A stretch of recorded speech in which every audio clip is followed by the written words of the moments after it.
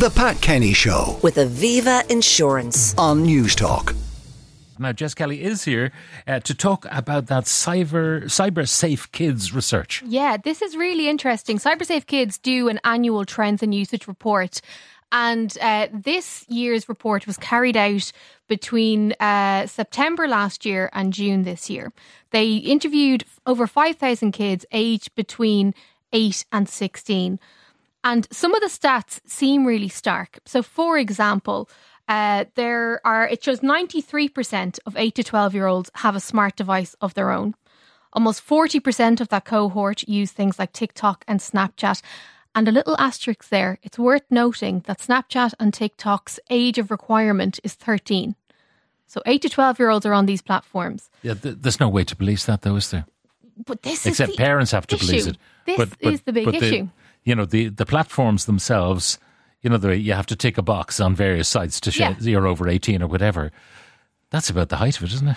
It is about the height of it, but, so those stats, the usage stats are there.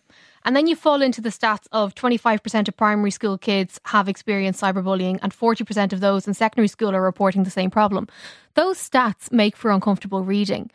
But I left school in 2007. And in 2007, there was cyberbullying in my school on Bebo and MSN Messenger. What has changed in 16 years? Diddly squat, except we've got extra platforms for this to happen on.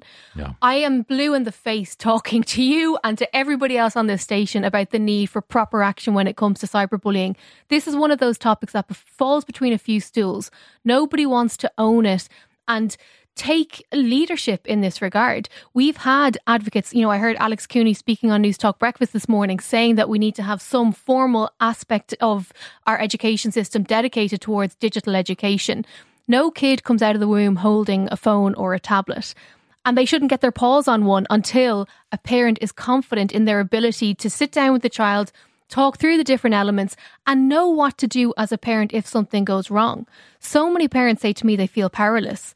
And I completely empathise, and I'm not being flippant and say you should just know what to do. But this is going on too long now. Yeah. So parent power, you do have the power. If your kid has a smartphone, it's down to you.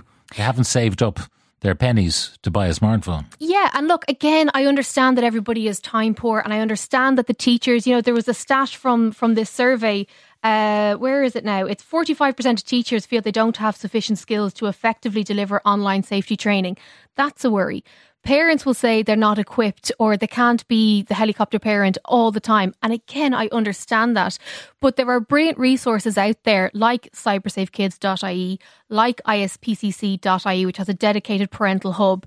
And until somebody takes ownership and leadership in this, in this field and on this issue, we are going to continue to see these stats going up. Other stuff, girls more likely to post videos of themselves online, much more so than boys. 18% in the younger boys, 18% in the older boys. But in the older girls, 50% posting videos online, which is almost an invitation to bully.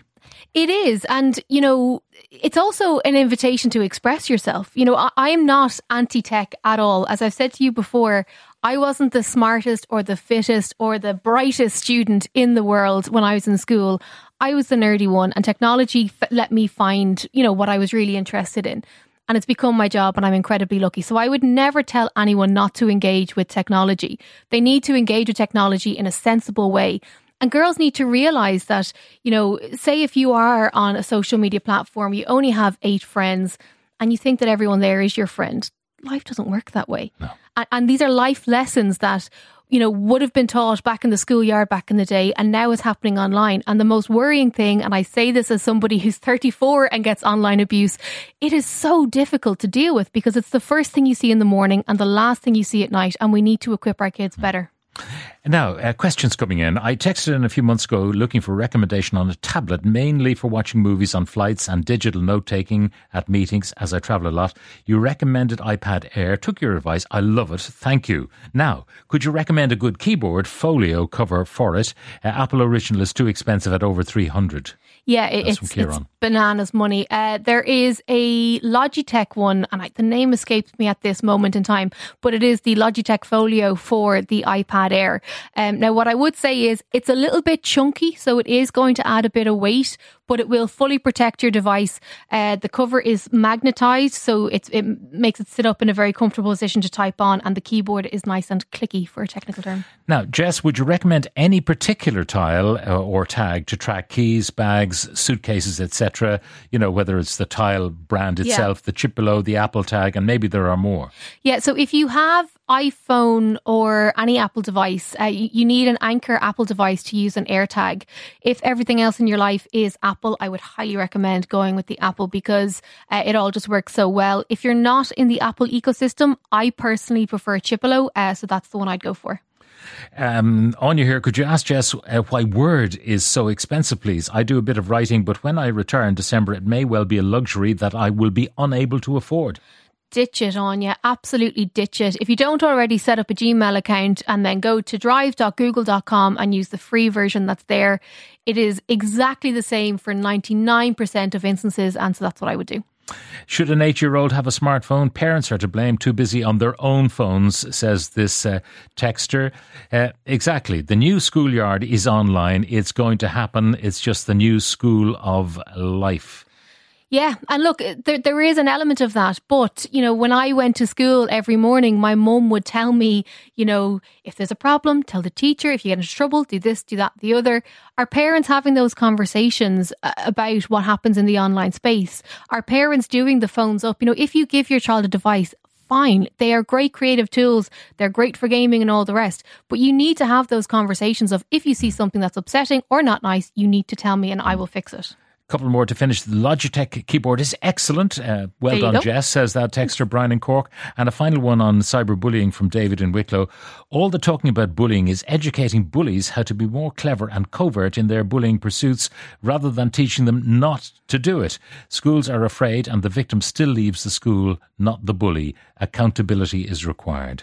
Yes, indeed. And look, accountability does matter, but again, it's all about education and having these conversations. And I really don't want to be having the same conversation in 10 years' time. Jess Kelly, thank you very much for joining us. A reminder now that our items from today are uploaded as podcasts, which you can listen to on the Newstalk app powered by GoLoud. Just search for The Pat Kenny Show. The Pat Kenny Show with Aviva Insurance on Newstalk.